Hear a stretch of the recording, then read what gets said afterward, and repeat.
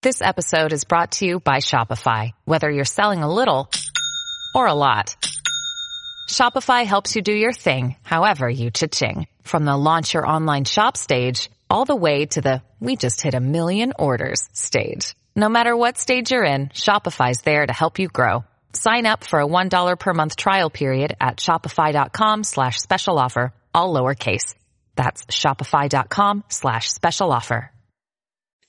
The quickest killer of your opportunities is not representing who you are in the moment. Greg Williams, the master negotiator and body language expert.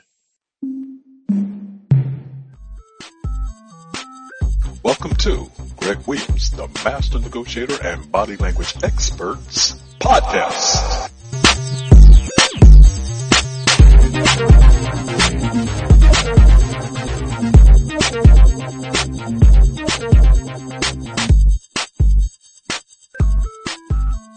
Your is the killer of your opportunities. His ums were the killer of his present and future opportunities. Are you doing that to yours? He passed out his presentation to the 12 participants in the room. He thought, this is going to be a make or break opportunity for me. If I do well, my career could take off like a rocket. And then he started.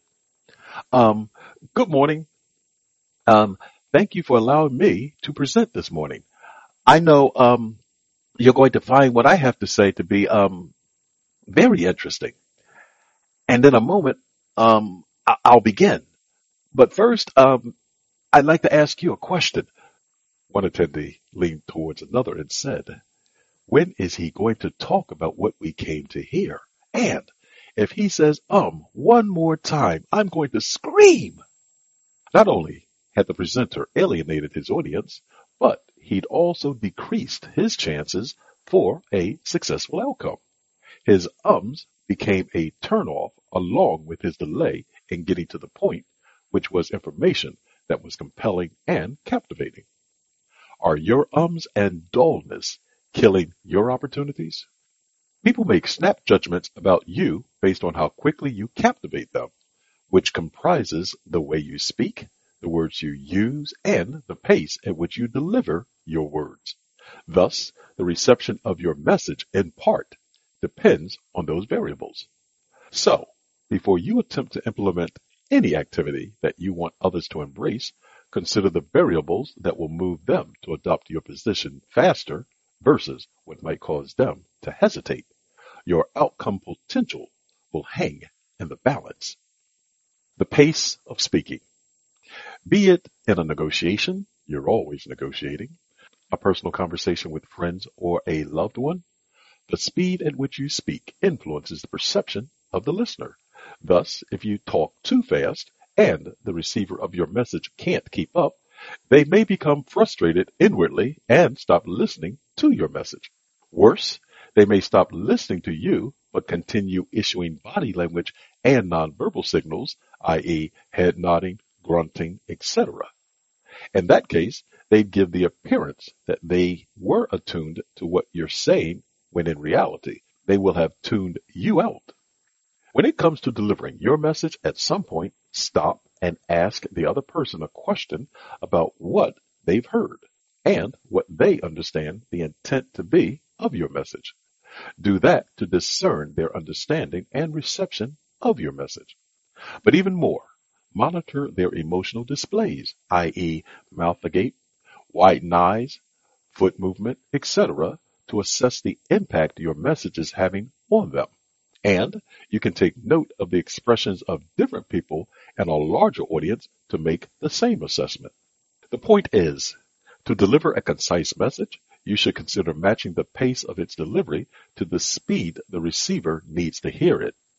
That means you should provide it at a pace that allows them to understand and sense it at an emotional level as a result of having received and perceived it.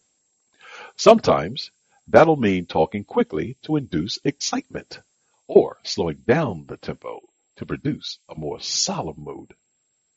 Filler words. When you use filler words, i.e., you know, etc., Those words can distract the listener from the message you're delivering, and that distraction decreases the perception of you as someone knowledgeable about what you're saying.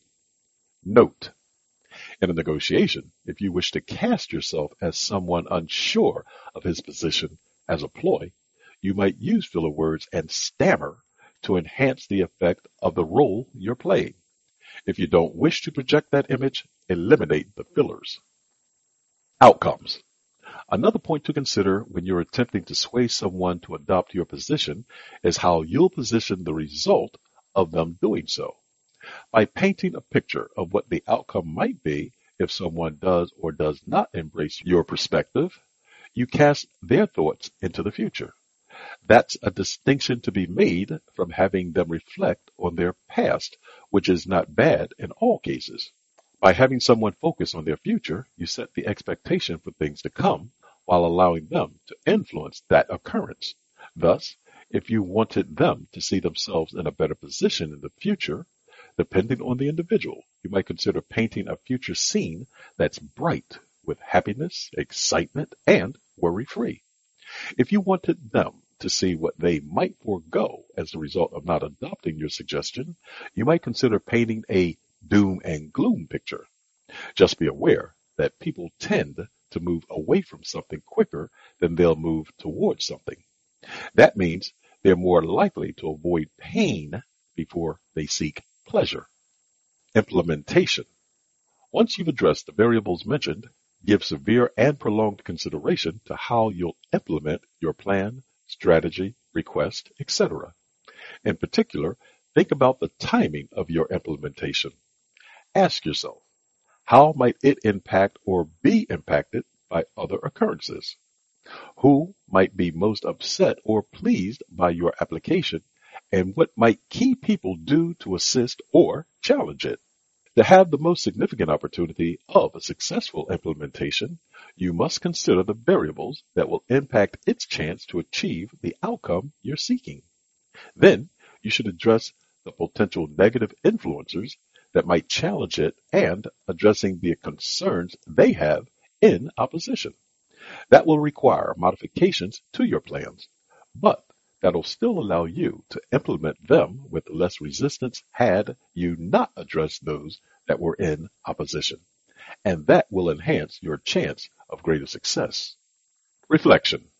There will always be variables to address to overcome obstacles that will stand between what you want and what you have to do to obtain what you want. The better you are at addressing those variables and aligning the forces you'll need to aid your efforts, the faster you'll be at implementing more of your plans with fewer obstacles and more allies. And everything will be right with the world. Remember, you're always negotiating.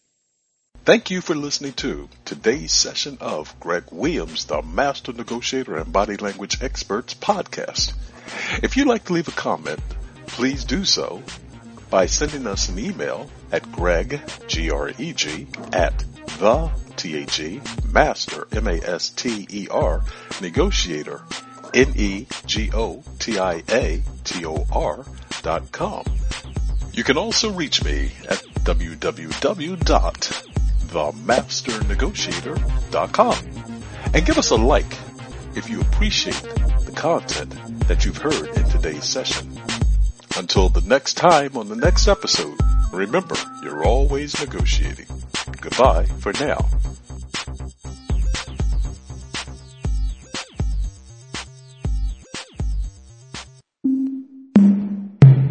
This podcast is a part of the C-Suite Radio Network. For more top business podcasts, visit c-suiteradio.com.